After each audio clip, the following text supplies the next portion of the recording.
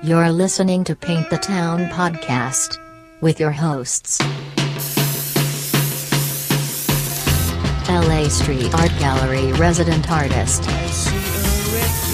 teacher, and founder of LA Street Art Gallery, James Shen of Hello. What's up, brother? What's up, man? It's been a while, man. I've been fucking busy, man. Dude, you're always busy. I mean, we're both very busy, but your busyness usually stretches not only across the United States, usually into other continents.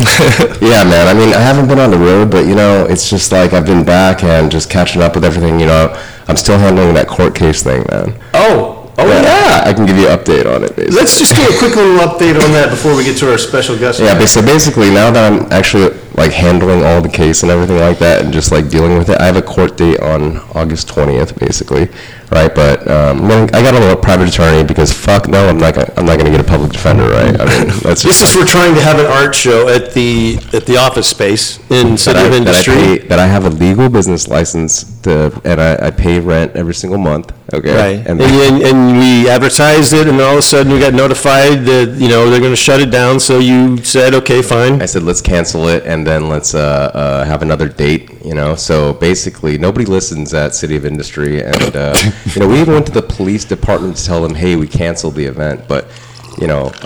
both times that we applied for the event, the cops just showed up. It's like, if you don't apply for the event permit... They showed up when we were doing the podcast at your office. Yeah. I'll forget that. Like, I'm sorry? Oh, okay. No. So one time they gave me a ticket, right? And you know what? It's actually a fucking misdemeanor, man. Dude, you're a vandal. You are a vandal. So, I mean, the maximum sentence is 1 year in jail with a $1,000 fine, basically. What? For having an art show. Actually, on my ticket it says art show, no permit. Wow. Hey, you know what? We have somebody on with us. Let's talk about our guest we have here today, TK Mills. Hello. Welcome to the other office.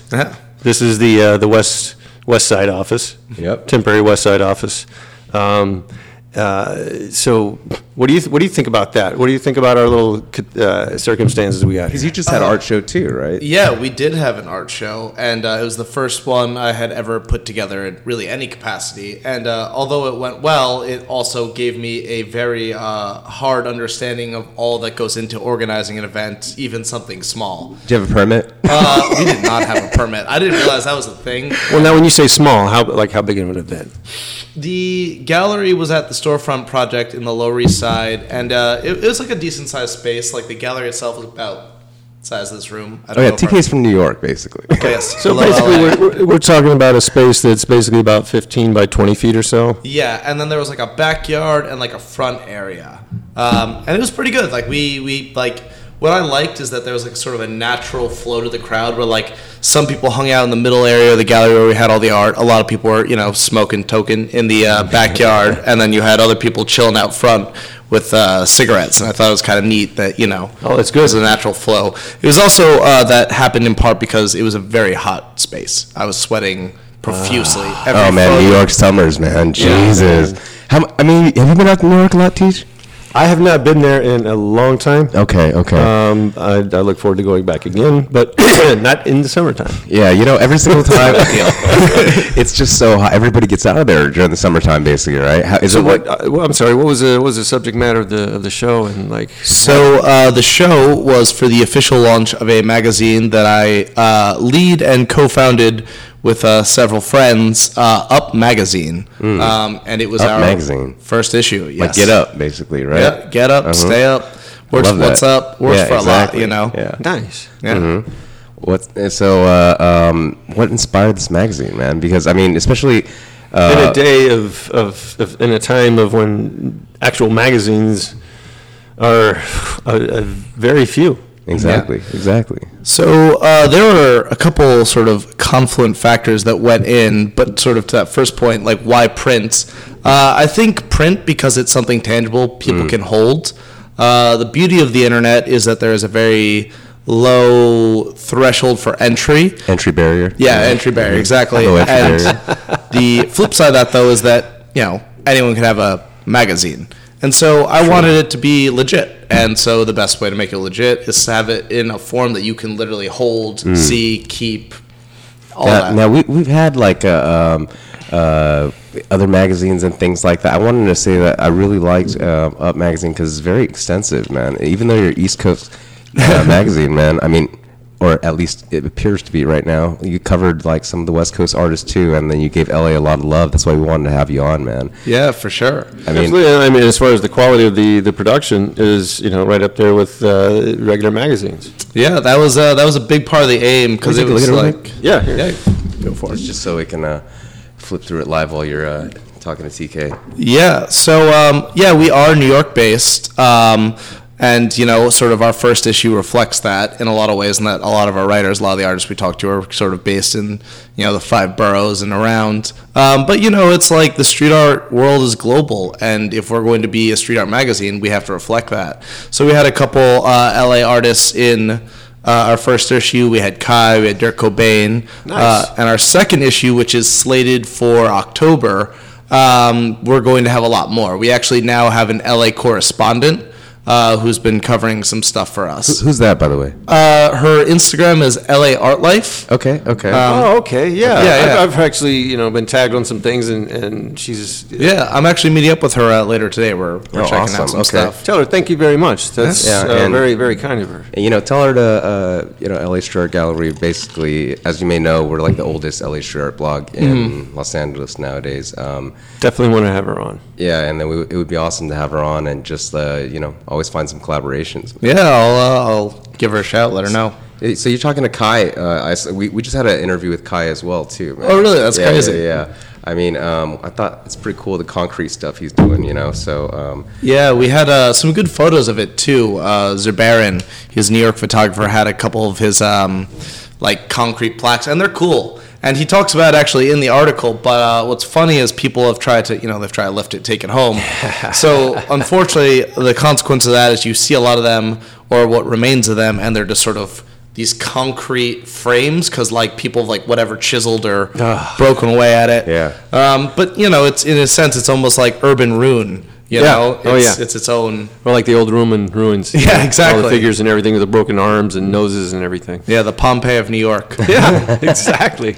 That's awesome, man.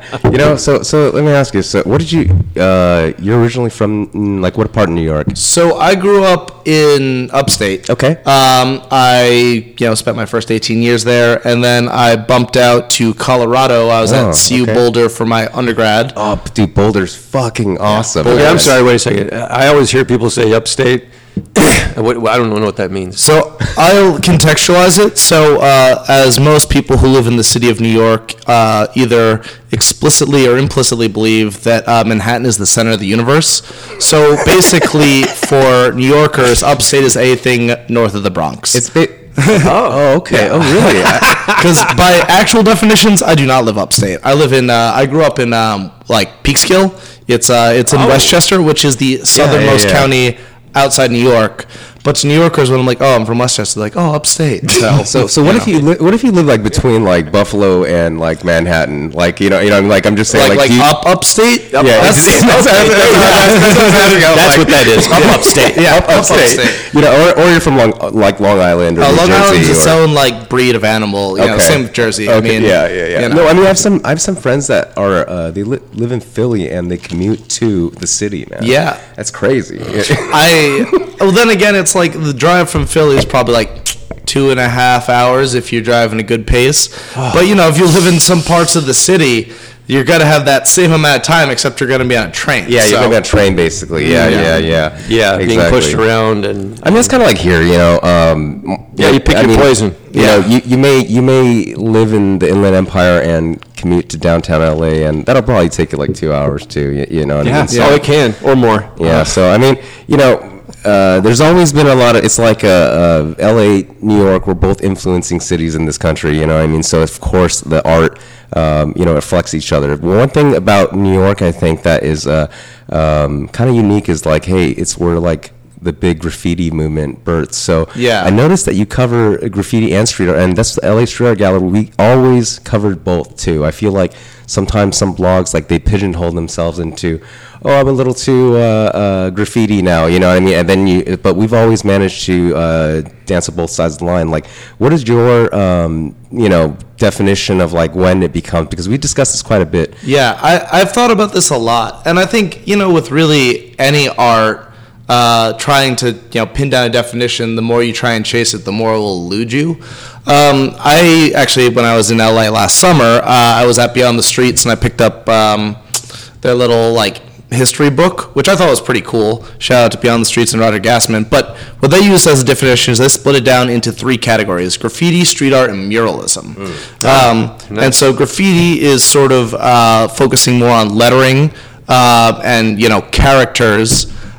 Though some people have said if there's a character, it makes it street art, but that's debate for a different time. But so graffiti, it depends on if it's a stencil or not. Some say exactly. It's like one of those things that the more you try and find the exact definition, the less it's gonna you're gonna find something that runs counter to that. But yeah, graffiti, I think a large part of what defines graffiti is it has to be illegal. And like that. And, there's then some examples of permission walls where guys are, they're doing lettering. It's like, all right, well, is that graph or street art? How I think of street art personally is I think of it as a sort of broad umbrella that covers everything from stickers to wheat pasting to stencils to spray to murals to graph. That's how I think of it. I don't know. I feel that way too, and we just wanted to encompass as many people who are getting up as possible. Exactly. That's why I love the name of the magazine. I think I'm going to continue to change my definitions of it, because the more I meet people and I hear their ideas of what it is, the more it kind of changes the way I feel about it. You know what I mean? Because you could categorize it as, sometimes the street art is something that you can replicate. Yeah. So that's usually a stencil, or even if there is some original part involved in it, like a freehand spraying or brushing or something like that, it's still maybe part of the rest of it is something you can mass produce to some degree. Yeah, that's a really interesting point, actually, because I feel like that and distinction between street art and murals. If you're putting a message out there, that's graffiti. Yeah. Anything that has a legible message to it is technically, what I've heard is graffiti. Now, but let me trump that 1 second though. What about you're replicating your tag every single time in the same way too? Yeah, but the message, there's no message to it. That's true. That's what. Now, and the other thing, of course, there's the categorization of graffiti that is vandalism. That's true. Yeah. That is just, like you were just saying, a tag, initials, or the gang initials or something like that. Yeah. But yeah, I was just thinking about that because, sometimes the stuff that graffiti writers do with their lettering, that is abstract. Some of the guys in their own crew cannot tell you exactly what some of the letters they're putting out are. Yeah. So when it becomes abstract, that's not graffiti. That is street art. Well, and it's funny, you see graffiti artists, graffiti's been around 50, but don't 60 tell them years. that. You get them angry. You're a street artist? No, I'm a graffiti writer. Well, I feel like it's one of those things people, how you choose to identify, because it's kind of there are artists that I might have thought of more one way, and then there are street artists who reject the label of street art, and they're like, no, I'm a contemporary artist. Well, but what you're doing, is a form of street art. Right, exactly. What are your means? Yeah. Are you doing this to get respect, to get the nod from all the badass guys out there that get up on the billboards and do these amazing pieces? Yeah. Or are you trying to make an influence on people in society by putting a message out there that makes them think in a certain way? Yeah. And it's interesting to me because, as I'm sure it's the same for you guys, everyone I've talked to has their own little tweak on what the definition is. Sure. There are different cultural spheres of a lot of overlap. It's Sure. I heard one thing. I think at the beginning of our blog, we always were looking for hey, what are the rules, right? Yeah. And then I heard, it might have been Pasty White, man. It might have been Pasty White. We kind of came. He's like, hey, man, it's the street. There's no rules. No. Exactly. You know what I mean? So I was like, I like that. Yeah. There's consequences, right? It comes down to your means with that. You know what I mean? If you're trying to, get out there and cause problems, then there's an easy way of doing that. Yeah. Going over original stuff with pasters and doing Going stencil pieces going near somebody. Yeah. Yeah. You want to get people angry, you want to get excommunicated from an area, that's one sure way of doing that. Those are kind of like, okay, they're kind of rules, but it's like, hey, there's people with the balls to break them too, right? And there's Oh, and the funny thing is, some of those people have the backing and even like, secure backing as far as like, weapons or, gangs or stuff like that. So you have to be careful. You don't know who has what backing. And if you think someone's messing up your stuff and you start going after them, you may be going after someone you really, really do not want to be going after. Yeah, definitely. Well, it reminds me of that story when Dave Navarro came on the podcast, Life After Death, basically, right? And he was saying that he. Oh God. I know. Actually, I love it because it's like, Teach, why don't you just for the Up Magazine audience, it's a new audience, so I kind of want you to share the story of like. You can share the MSK one, or you can share yours. I think the MSK one is a little bit more dangerous. For his life yeah. and everything, because MSK doesn't care who you are. Yeah. They don't care if you're a celebrity or what you are. Exactly. You know what I mean? Like, he accidentally went over some lettering. Just Dave a little Navarro bit. accidentally went over some lettering? In New York, in New York. Up on a high spot. And so... it was a tribute to one of their fallen members. Ooh, shit. Yeah, I could see them getting real fired about that. But now, luckily, David went about it the right way as far as saying, please let me know if there's some way I can make amends. And so they had a special meeting, and, he had to go through kind of like a little ceremony. Yeah. So this is what I'm talking about. Yeah. When stuff like that happens, you got to handle it the right careful. way. You know what, though? Yeah, exactly. What I love about Dave, I think he's like so polite, man. That's what I mean. Yeah, he seems like a real nice guy. Yeah, and he understands. Like recently, I just been kind of poking around on Instagram, and there was a wall. Originally, it was done by Hero, right? And then it was buffed, and then so Dave actually asked Hero first, said, "Hey, can I put my I think it was a picture of his mom. Yeah, his mom. Stencil of his mom in that spot. First of all, nobody, it's already buffed. A lot of people wouldn't ask. You know what I mean? So it's like, man, it's so polite and just like understanding of the quote That's the way. rules, right? If your means are you want to get along in the community, that's the way you do it. Yeah, exactly. But I love the next part of the story, basically. So Dave's stencil got buffed too. And that then, night, I think, because his mom's birthday was the next day or something like that. But go ahead. But yeah, basically, the postman, basically, right? I don't know if you heard of the postman. He does these great wheat paste, and it's like these. Yeah, I've seen him. He's got a couple around the city. Yeah. Okay, awesome. And he put wheat paste of Dave Navarro, and Trusty Scribe actually put a bubble letter, something like one song at a time. I'm kind of butchering it, the verbiage, but on that same wall without them even knowing. So it's kind of like the universe was just that's kind of, the energy is just exactly. Bizarre timing, dude. I mean, Yeah. that's just beyond. That's wild. Yeah, I mean, so we love these like little plot lines that kind of play out in the street, here in LA, because there are like the main places to get up, and Melrose, right, Hollywood. Is there places like that in New York that I see it around. So it really depends, right? Because like when you're looking at New York, you're all 5 boroughs. When most people say New York, they think Manhattan. And in Manhattan, probably the street art epicenter is the Lower East Side.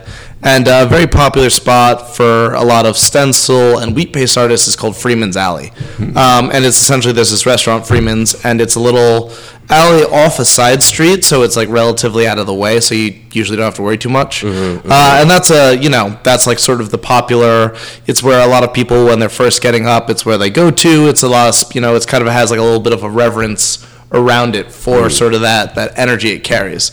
But at the same time, because it is well known, occasionally the cops will take a little roll, see what's going on. So you have to be conscious of that kind of stuff. But it's sort of like, At least have a lookout. yeah, exactly. Have someone on the corner, got your back.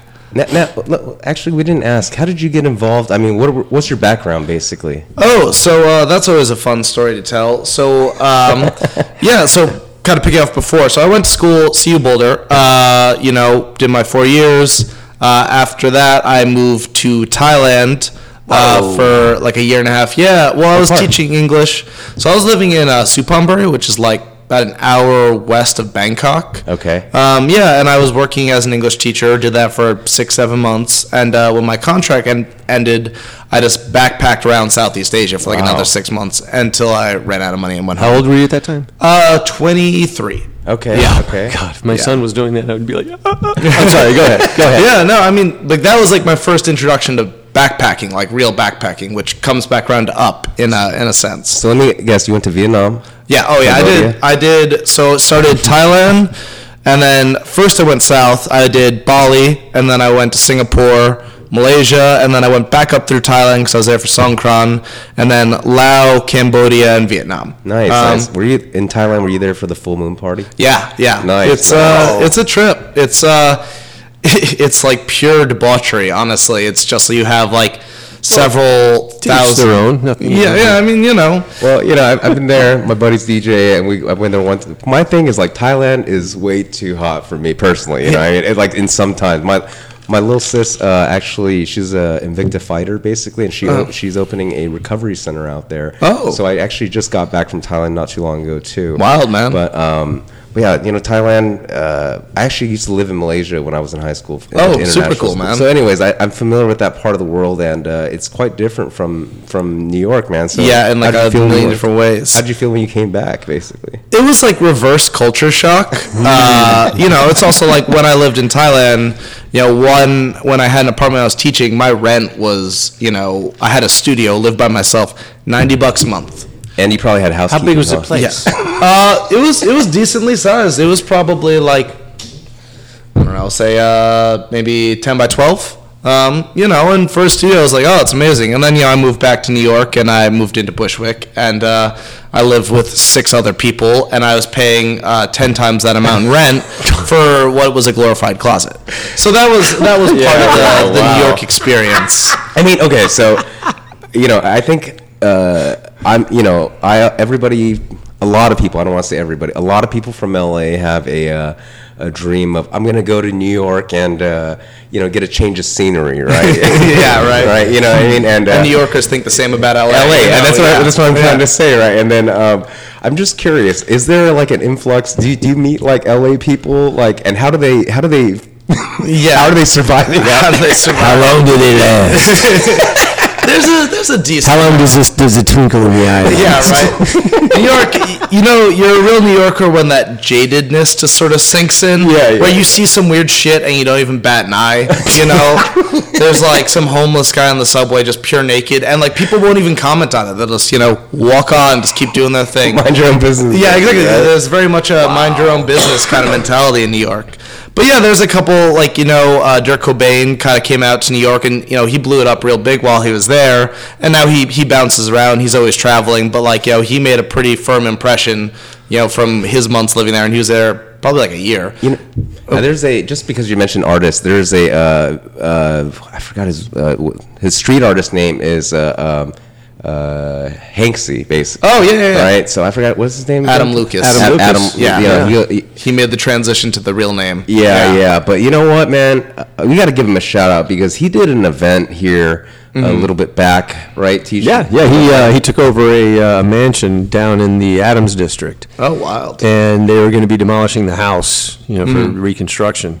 And so he invited, you know, a ton of LA street artists and graffiti artists to come get up in the house. Yeah, that's Or they fucking- knocked it down. That's super fucking cool. I mean, who wouldn't love to paint like a mansion? You know, like, Dude, yeah. I that's- went and got up in there, like so many people, and then there was a huge party.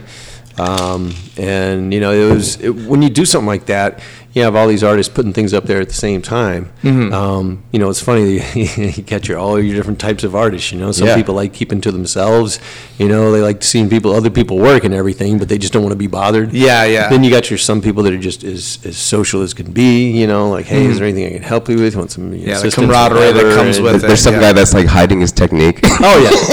Don't look at me. you know what? There was none of that. There was none of that. Okay. No. Yeah, no, I'm just saying it's funny when, like, you know. I don't know, maybe it's in the musician world, man, because I'm a DJ. Cardboard walls. Get the cardboard walls. Yeah, right. People are very secretive of their techniques sometimes, you know. I mean, but not so much in visual arts, you know. I mean, at the end of the day, it's like a trial and error.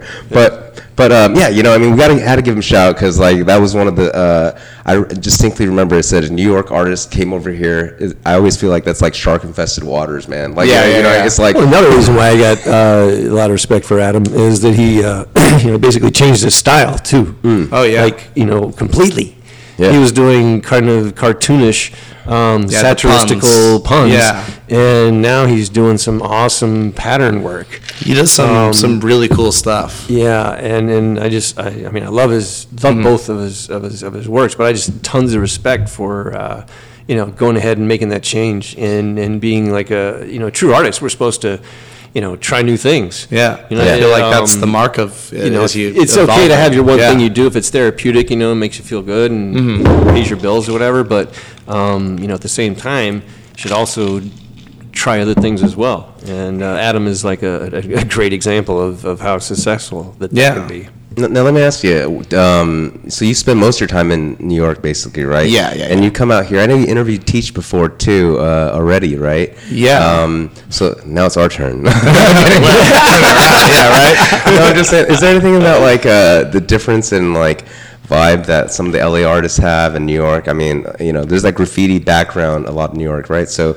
I mean, I got a quick question just to interject here. Would you? This is my own little joke, kind of. Would you find it as far as like meeting up with artists, scheduling and timing? What do you think He's already laughing. Yeah. The East Coast guy is a little bit better about being on time and stuff, whereas the West Coast guys maybe they're a few minutes late. Maybe they're too much kush. Yeah. A few hours late, or maybe a day or two late. There is definitely a little bit of an anecdotal truth to that, because LA was like, there's some people in particular I was like, I really had to chase. Versus New York, it's kind of like, all right, here's a spot, we're gonna be here, and you usually get that 5 to 10 minute range. That's amazing. Yeah. So and then but it also comes out of the individual, right? Because there are people who just flake, and those flaky people live everywhere. Well, yeah, I mean, artists, most of the time, it's going to be difficult to get us to be completely on time. Yeah. I happen to be different than most, and just because I was raised by parents that worked on a military base. Yeah, yeah. Kind of that life experience definitely, I think, makes you a little bit more punctual than your average. Yes. Yeah. So, Teach, I saw you, we talked a little bit. If you want to go back and listen, we talked a little bit about the Hawaii trip that you took recently. Oh, yeah. So, why don't you give the audience of Up Magazine and TK a little bit update, like kind of what we did over there? Because a lot of great things are happening, man, like with that. Oh, man. Well, my trip over there was amazing, so beautiful and everything. What part of Hawaii were you guys in? We stayed on Oahu, kind of like on the upper east shore. Nice. in a town, what was the name of the town? It was K, 3 A's, a W, and an I. And I think it was pronounced Ka'ava, or something like that. I believe I don't even remember if no that's idea. the way it was spelled, but I just remember I actually got arrested when I was over there. Oh, wow. And still waiting to find out how that turns out before I tell a complete story on that. But just remember telling the officer, like, I'm not even going to try to pronounce the name of this place because you may think I'm high on drugs or something like that. I'm just going to spell it for you. That's where I'm staying right now. Yeah.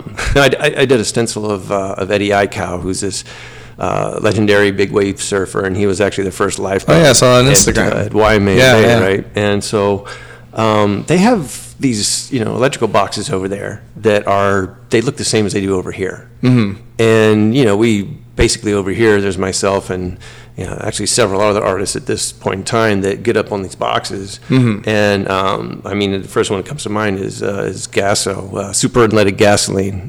Shout out to that guy because dude transforms these boxes into like, a stack of money, an ambulance, a telephone booth. Yeah, that's cool.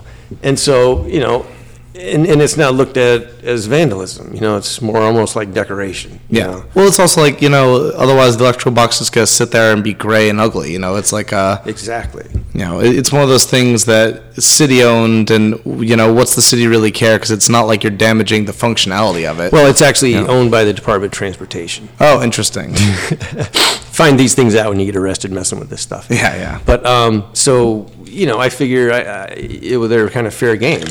And at the same time, I actually met a really, really cool guy when I was over there, Danny at Taco Cabana in downtown Honolulu.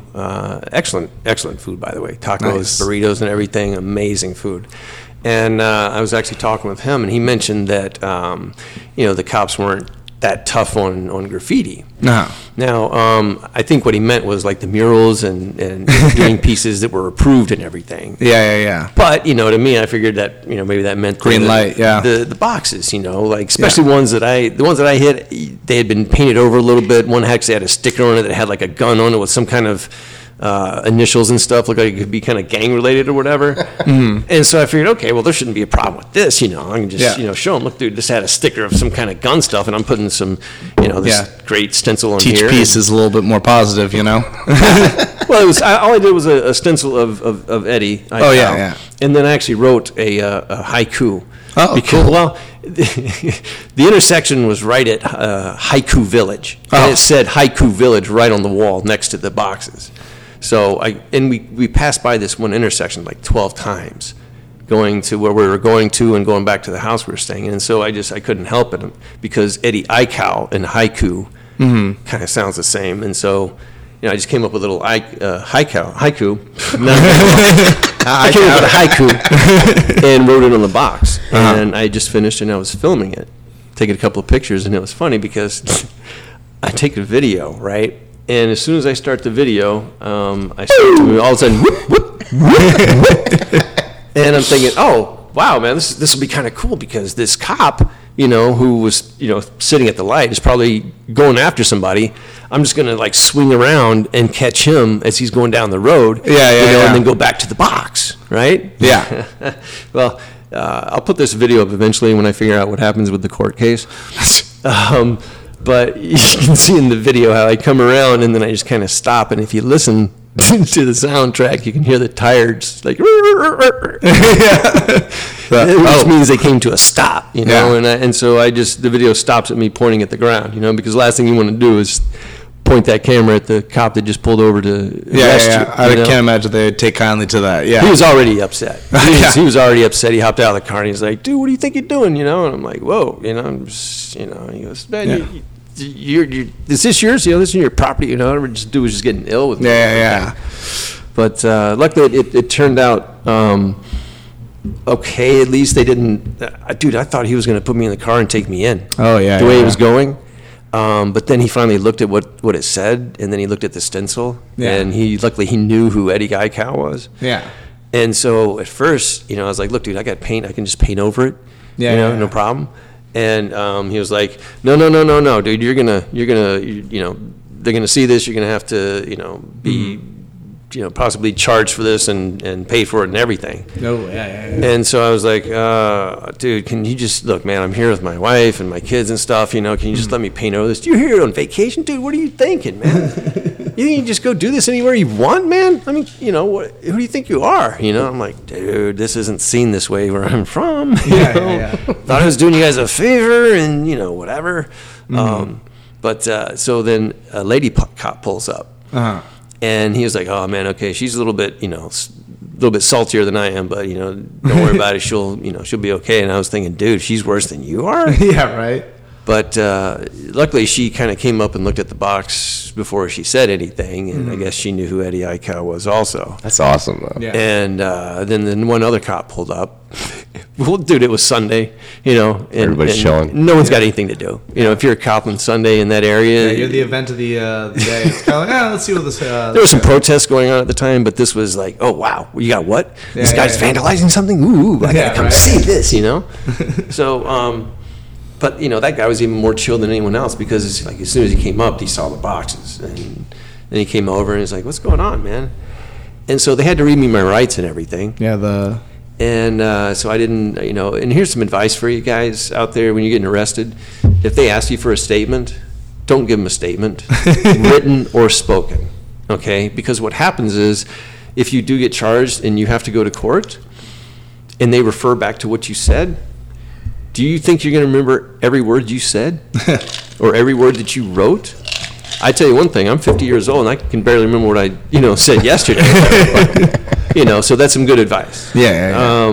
And so they Plead the basically fifth. said that they're going to give the information to an investigator. And if they feel like they need to follow up on it, then I may have to go back to Hawaii and go to court and defend this. Yeah. I was totally talking about the part that Eddie Aiko's family contacted you, not that. I didn't mean to make you rehash. No, it's cool. I'm still a little traumatized. I beat a spot on my upper lip. I want the audience to know, you know what I mean? But I was like, I was actually referring to the court. Okay.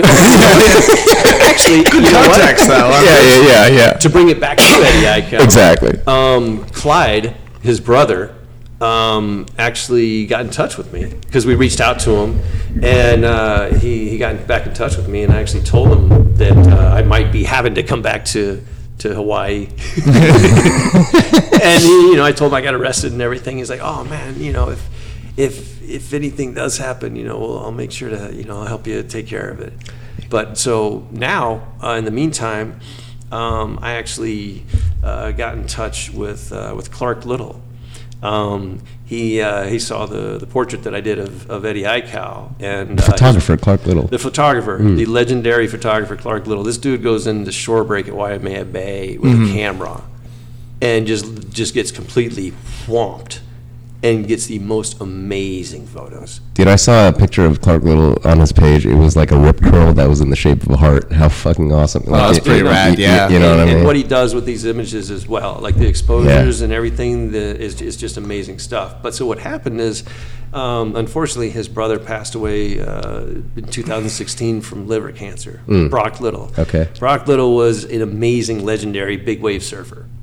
And so he asked me if I'd do a stencil of him. And I was like, when I was boogie boarding and getting into surfing big time, and I was reading Surfer Mag and all the, he was just one a of the surfer, guys. man. He was one of the guys that I knew about. Yeah. So I was like, yeah, definitely, I'll do a stencil of this guy. I did it the same size as the Eddie Aikau stencil, mailed it over to him, and they got it up. They got it up. They got it up right next to the Nice. one of Eddie, dude, and it looks so cool. And he got actually a tattoo artist, Kahi Ki.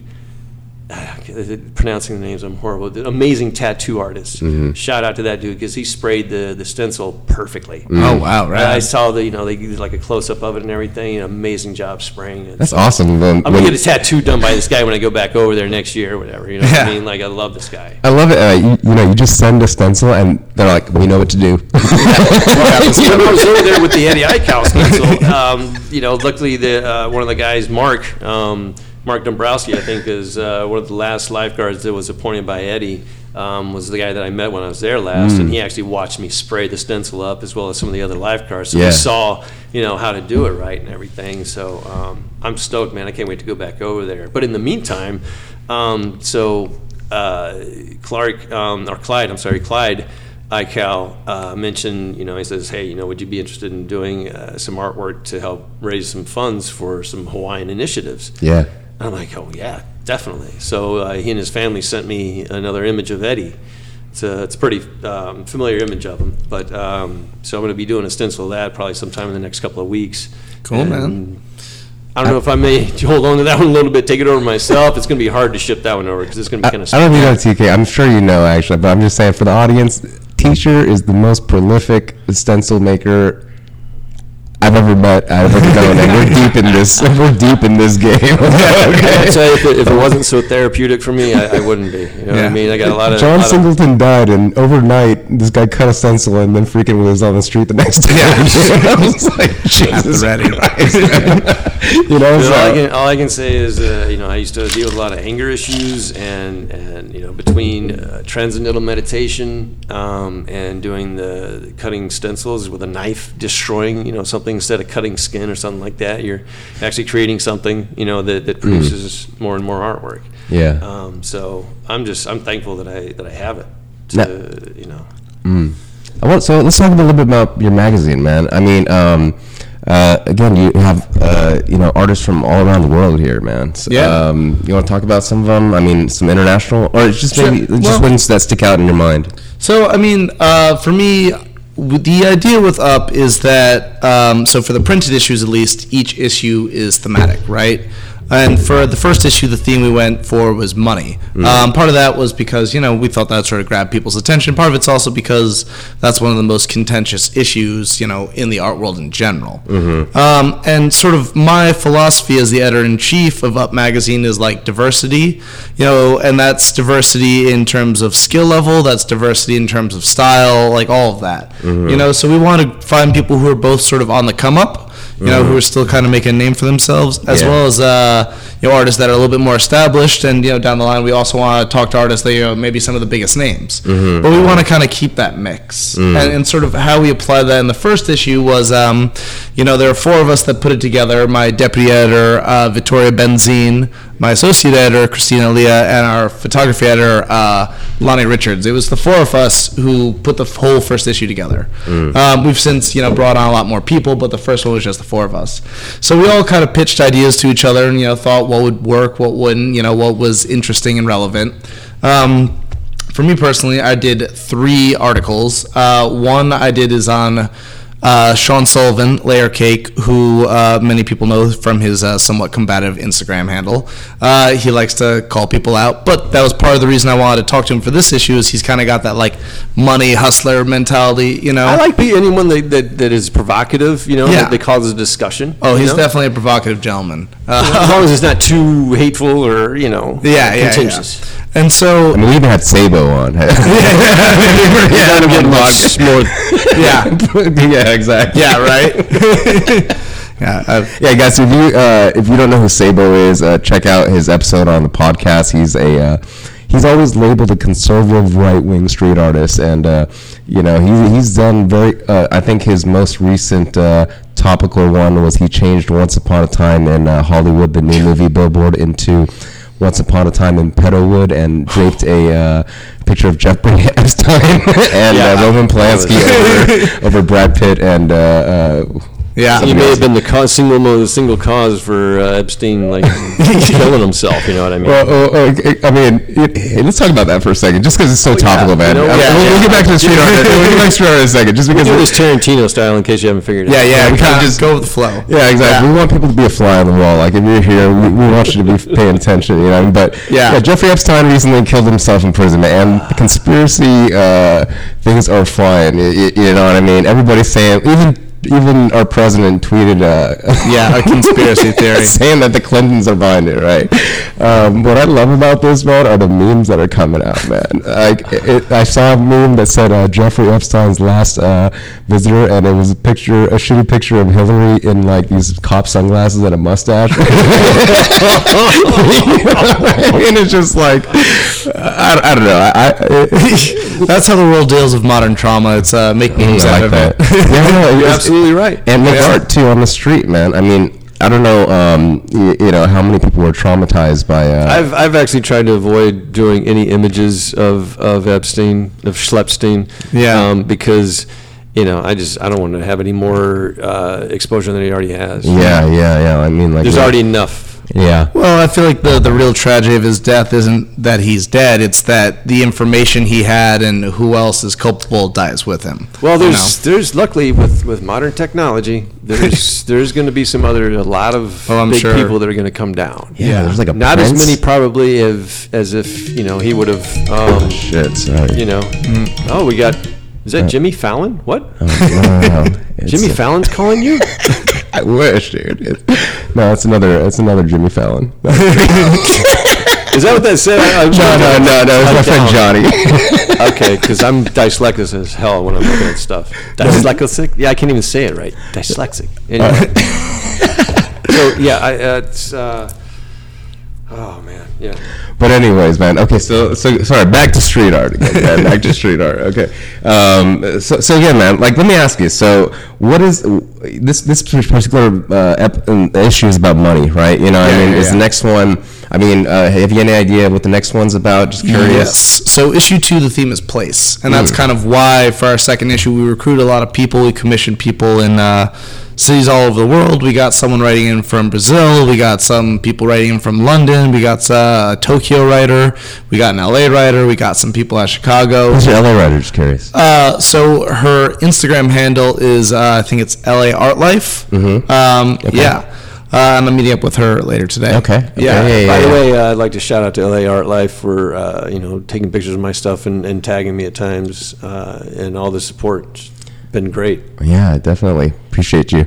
Let me ask you. So, you say place, right? Why is it called place? So the idea was the theme is to keep it broad enough that we can cover a range and narrow enough that we can still have, something to kind of use as a goalpost.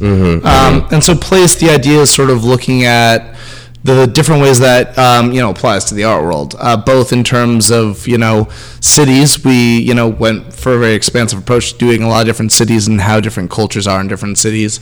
Part of its environment, artists who incorporate sort of their environment into their styles of art, like, for example, like Tom Bob or something.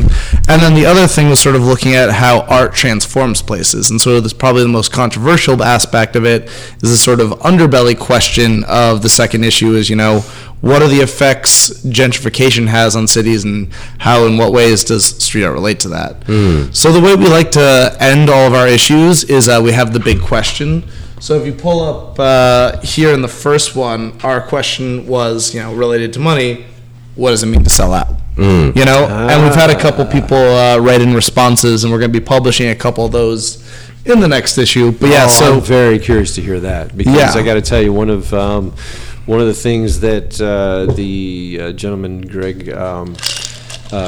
Gregory Linton used to just hate. This is a guy that used to run Melrose and Fairfax. Oh yeah. This is the blog that predated LA Street Gallery, basically. Yeah. One thing that just bothered him more than anything were sellouts. Yeah. And so it's like, okay, what does it mean to be a sellout? Yeah. Well, it's one of those kind of nebulous. Well, I think that the goalpost, man, it changes for time during the time that you're in, and also what community you're in. I think it comes back down to what your means are. I think if you go into something with your means being, one thing, like saying, hey, you know what, I'm just getting into this to send a message as a protest or whatever, and then all of a sudden that changes to where you're not getting up in the streets anymore with your protests and you're just selling stuff. That to me is a sellout. Yeah. Okay. Now, if you happen to do some work and you know that, okay, if I'm going to do some work in the streets, I'm going to be the one paying for that. So, I'd like to help fund that. So by doing that, I want to sell some of my pieces. Then if you know going in, hey, I'm going to have to sell some of my pieces in order to be sustainable, yeah, I don't see that as being a sellout.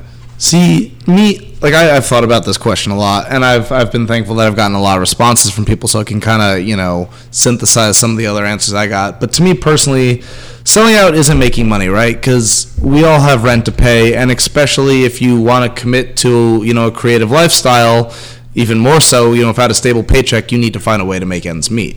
To me, selling out is about when you do something that you consciously know is against your personal principles or your own sense of integrity, but you do it anyway for money. That to me is selling out. Yeah, very good definition. I see. Yeah, no, I agree, and I think a lot of times, I think for me, at the beginning, we kind of talked about this last. We have another resident artist. His name is actually Sellout. His artist. Yeah. name. Oh yeah. Okay. I actually last time I was here, I picked up one of his shirts. Shout out to Sellout. Yeah. He's the other LA Street Art Gallery resident artist, and he was just saying that it's funny. The reason he chose his name as Sellout because a lot of artists, they were gallery artists, and then they would just get up on the street for a little bit, and then you would never see them in the street again. Yeah. It's kind of like that's the new sellout in a sense, right? So I'm just saying, I think at the end of the day, you're right. It's really just about internally, your own principles, and are you continuing? But people can evolve too, right? You know what I mean? As you get bigger projects. I'm sure there's subtle degrees to that. Yeah. Mm-hmm. Or you look at someone like Shepard Fairey, right? It's he is arguably, king of the world, and some people see him as a sellout because, he's making money from it. But it's also despite the fact that he's making money, he still gets up illegally. He's still doing pacing. I mean, he had all those court cases. He's got crews that go out and keep him current. Yeah. I saw the new documentary. The Hulu one, right? The Hulu one. Have you seen it? Yeah, Have you seen it? It's really well made, actually. Yeah. Okay, so there's a new documentary. What's this Hulu thing? It's kind of like Netflix, right? It's only $7.99 though. Netflix for young kids. Is that what it is? You know, it's like TV basically. It's now Hulu. You know, they have commercials, right? I'm sorry. So go ahead. So it's like, so anyways, I saw a new documentary on there, and you know what? I learned a shit ton of stuff. You know, I always feel like, you know, guys like Banksy and Shepard Fairey, you get enamored by them first when you enter the scene, and then as you start to get deeper, you start to you know, feel like their work is a little bit so popular that the hipster artist in you is like, you start picking it apart. You start picking it apart, right? A little bit more critical the more you learn. But you know what? One thing, the major thing that I learned from that documentary, man, is that dude, the guy is a fucking diabetic, type 1 diabetic, dude. Yeah, it's and you know what? Cops everywhere, when they're arresting him, they don't care about that, dude. Oh, yeah, the whole you know, I drama was just of like... For those of you who don't know, if you're a type 1 diabetic, you got to be able to give yourself insulin. You got to be able to give yourself medications. And when you get stuck in the pen, you know, in a waiting cell or whatever, you can be in there for 24 hours. Yeah. And you know, in this documentary, he was just saying that cops were just like fucking with him while he's in jail, while he's tripping out, and being as polite as possible, saying, "Hey, I really need my insulin." They were just like, "Fuck you, dude." I mean, you know what? The thing about the cops, though, they deal with like animals and people just that are assholes all day, man. So like, you know, they don't know the difference, man. And I get it. That sometimes it is hard to tell the difference. I did a little bit of security guard work at Sony Pictures Studios, and you know, just some of the guys that would just walk up the street, you know, just trying to walk in the gate. You know, complete nut jobs, 5150s is code business. But I'm more familiar. That's another story for another time. Keep listening to the podcast.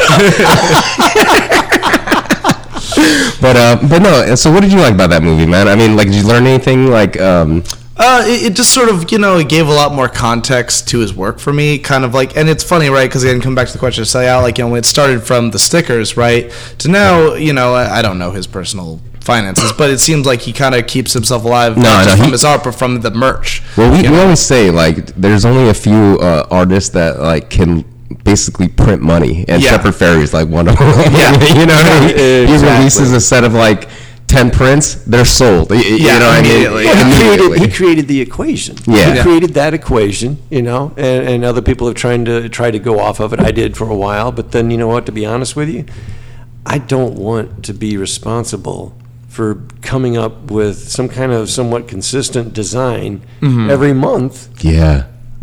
Just so that I can keep up with what he does. Yeah. You know, keep up with what, you know, collectors would want to buy or whatever. I got an interesting Shepard Fairey side tangent that your audience might appreciate. So everybody knows, you know, hip hop is big in LA, right? New York too, right? Yeah. So this is like one of the fucking funniest stories, like on the podcast we had. So in LA Street Gallery, we always say we bring street artists and artists from the street, basically. So whether it's I'm a DJ, I'm a musician, so you know we have like different people on. So one of the episodes we had on was Snoop Dogg's cousin, the Nasty Dog, right? And so what he does, he's the guy on stage normally that he's in the dog suit, okay? But he just so happened to also draw the album cover for Doggy Style. Oh, no shit. You know what I mean? Okay, so all right, that's pretty Joe Cool. Right? Shout out to Joe Cool. Yeah, shout out to Joe Cool. And then he came on and he had this huge beef with Shepard Fairey, man. Over what? I don't know. Apparently, like on a podcast, like he just dissed his work. You know what I mean? He just says like, "Oh, it doesn't look like Snoop" or whatever it is. I actually something about the album cover. Right? Yeah, I actually haven't heard the clip, so who knows if it's actually true? You know. By the way, he's got. And he's just going off on a rant about his Andre the Giant, man. If you get the chance to listen to it, it's on our IG page, PTTP show, basically. Yeah. It's some of the funniest shit. We had to edit dished in a little bit, didn't we? Yeah, I mean, it was just like, it was early on, but, you know, like I said, it was just like one of our more memorable episodes. And, It was not goes holding in. back on anything. yeah, like, so basically We just like that, though. Yeah, I like that. on this podcast, We're all we have a fans. bunch of street artists on. We want to have you on as well too, just because you have the magazine. You know? Yeah. And We had my wife on, I mean, Oh, yeah. the life of a street artist, Wife of a- basically. Yeah, right. Randall, you The know what I many mean? perspectives, because it all comes back to kind of like similarly of Up. It's sort of like we want, like we interviewed not just artists, we interviewed like collectors and galleries and stuff. And it's like I feel like to take a real understanding of kind of this world that all of us live in, you need to get, a multitude of. What's the easiest way for people to reach you guys for interviews? For interviews, usually we find you less than people find us. Okay, it's like the CIA, man. Well, I mean, it's one of those, You'd be surprised who might call you up. No, this is very true. Well, in any event, hit us up on Instagram. It's up__mag, UP__MAG. Hey, we're not over yet. Yeah. Did you say __? Yeah, The double underscore. So, funny story. There's actually another Up mag Yeah. that we have beef with simply because they have been around a little bit longer, and so they have a better SEO. But is it a different magazine or? Totally, it's a student-run blog out of like Florida. But my personal goal is that within the next year that we come To destroy them. We come to destroy them. We're coming for you, imposter Up. What's an SEO? Search engine optimization. Basically, when you search something in Google, how high you are on the list. I think we're like 5 right now, and they're like 1. So we're coming for them. You know what? At the end of the day, let me tell you why LA Street Art Gallery became so popular was because we had good SEO at Yeah. the time. It was LA. People were like, "Oh, street art, LA gallery," and they're like, "Where's the fucking gallery?" Yeah. We're like, "There's no fucking gallery." It's just a community. Look at the pictures. There's your But gallery. I'm just saying, at the end, yeah, exactly. It's a virtual gallery, right? Yeah. You know what I mean? So, like I said, I'm sure it's consistency and longevity. Well, that's and kind of then- the thought, right? Is we've Yeah. already come up a bit on it, and it's just a matter of, print's really our crown jewel. We have a website as well, and we publish stuff on the website. We try and do 2 a week, and, we stay consistent with that. But the website's sort of just to keep us relevant as we sort of build. The print's really what we're focused on. But if you only pop up 4 times a year, people are going to forget about you. So the website keeps us, keeps it relevant. You know what? We're having a can contest because we manufacture custom spray cans as well too. So we're gonna do some for a lot of the LA artists. It would be cool to maybe run a contest in your magazine so we can give away some free cans or something. Yeah, like we'd that be, too, you know what I mean? we're pretty open-minded with like what we want to do it. Like the biggest thing is just like the thematic element for the Sure. print. But beyond that, we've been, I'm at a point now where as a new young business owner, we're open-minded about what we need to do to evolve, to grow, to where we're going to go with it. And, running Up, there's been a lot of sort of, things you learn that you only learn through experience. Like, for example, at our launch, we did a collaboration with Dirk Cobain on shirts. And, we printed about 60 shirts, and we did kind of our, logo colors are black and white. So we did half black, half white. The black sold out like immediately, and the whites were much harder to move. And I, personally, I thought the white shirts looked cooler. So I was like, "Why is no one buying this?" And it's like, well, 1, black is the official or unofficial color of New York, and 2, people don't like white shirts because you eat like some with ketchup and you stain it. gone. And I was like, "Huh." And if you're fat, it shows more, man. you know what I mean? Dark colors are slimming. Yeah, right. So it's like little things like that, never even thought about, and then it's like, all right, now we know. So we're probably gonna be focusing more on black shirts in the future. But like, stuff like that. It's a learning process. It's man. all a learning I process. tell you what, it's know? common. I think it's a combination of just one thing is consistency. Yeah. Whether it's, I don't care if you're doing whatever you're doing, 3, 4 times a year. If you just keep doing that, you stay consistent. Yeah. That's the biggest problem right there. Yeah. And then the second thing is to, try to have programs that don't overshoot your budget. Yeah. Yeah. Staying in budget's definitely. It's a good big to have part. partners at the end of the day. I mean, I'm an entrepreneur as well. At the Yeah. end of the day, if you have good partners, you lower your cost overhead, right? Basically, if you're trying to throw an art show, Don't do it in City of Industry. but there's Not with James Shin. Yeah, I know. Seriously, man. I already have a court case on this. Don't fuck with me anymore. A little busy right now. But you know what, man? Like we would love to basically just like continue partnering with you, man, because we believe in what you're doing. It's awesome, and Appreciate that, yeah. you know, we would love to interview more New York artists, man. We took a little trip to Amsterdam, and we had some Dutch street artists on. You know, it was so cool, right? And it was just like I love Dutch street artists, man. They are like so real and honest, and just and the quality is like top notch too. Yeah. There's some signs out there. Straight up, there was like a okay. There was like a guy holding a red paintbrush painting a curb, and there was some Dutch underneath it. And then me and Teach looked at it and we're like, damn, this is so high quality that we don't know Dutch, so we don't know if this is street art right now. Is this street art or is this just like the street painting?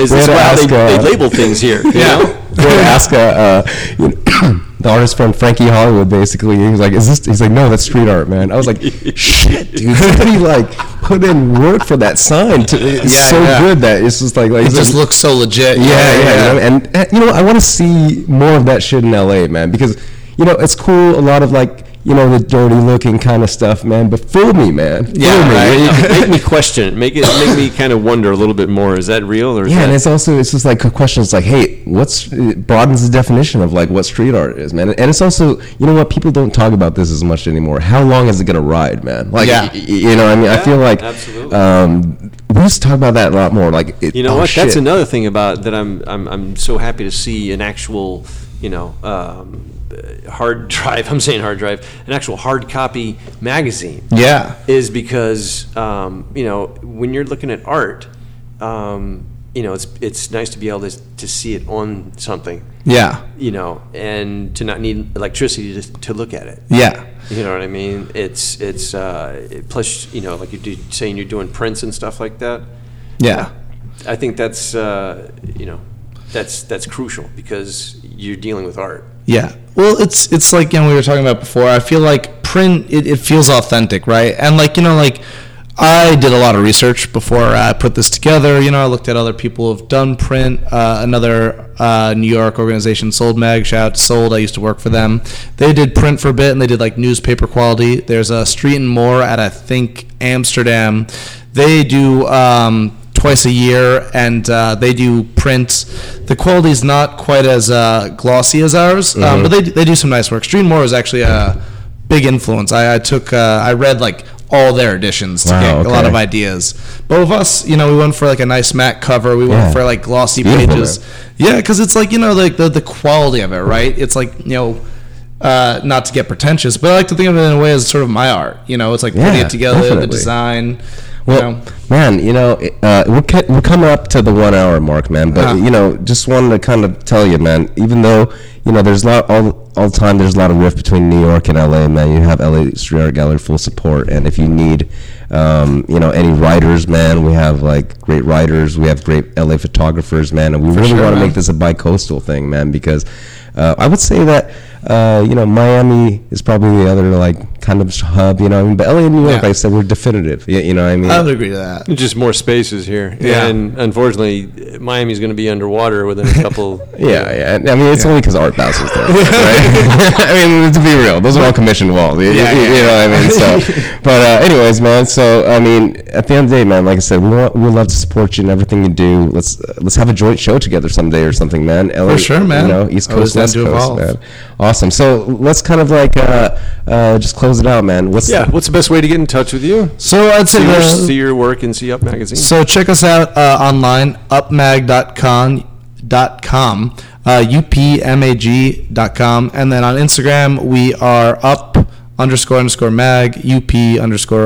up__mag. Yeah, hit us up. We're always down to chat. You know, we're down to meet people all over the world because, you know, before I got into street art, I was in international affairs, and so I've always loved the travel aspect of it. And what I love most about the street art world is it's very global. Yeah. And to learn more about that, check out our second issue. Place. There you go. And you know what? Leave us a review if you enjoy what we're doing. Subscribe to us on iTunes, on SoundCloud. It's on a bunch of other weird podcast sites. I didn't put it on there, but it's apparently on there. Just Google Paint the Town podcast, man. If you can't do that, fuck you, dude. That wonderful way to end family. Exactly. So appreciate you guys. Is there anything else you want to leave, Teach? Dude, I'm good. I'm just gonna say shout out to you guys for having myself, TK Mills, and Up Magazine on. Oh yeah, Much no problem, man. appreciated. Hey, we'd love to have you back again, man. You know, anything you want to share that you're doing out there in New York, we share it in LA. All right, sure, man. Thank you, man. Appreciate you. Take care. Love you guys. Take care. Bye. Peace.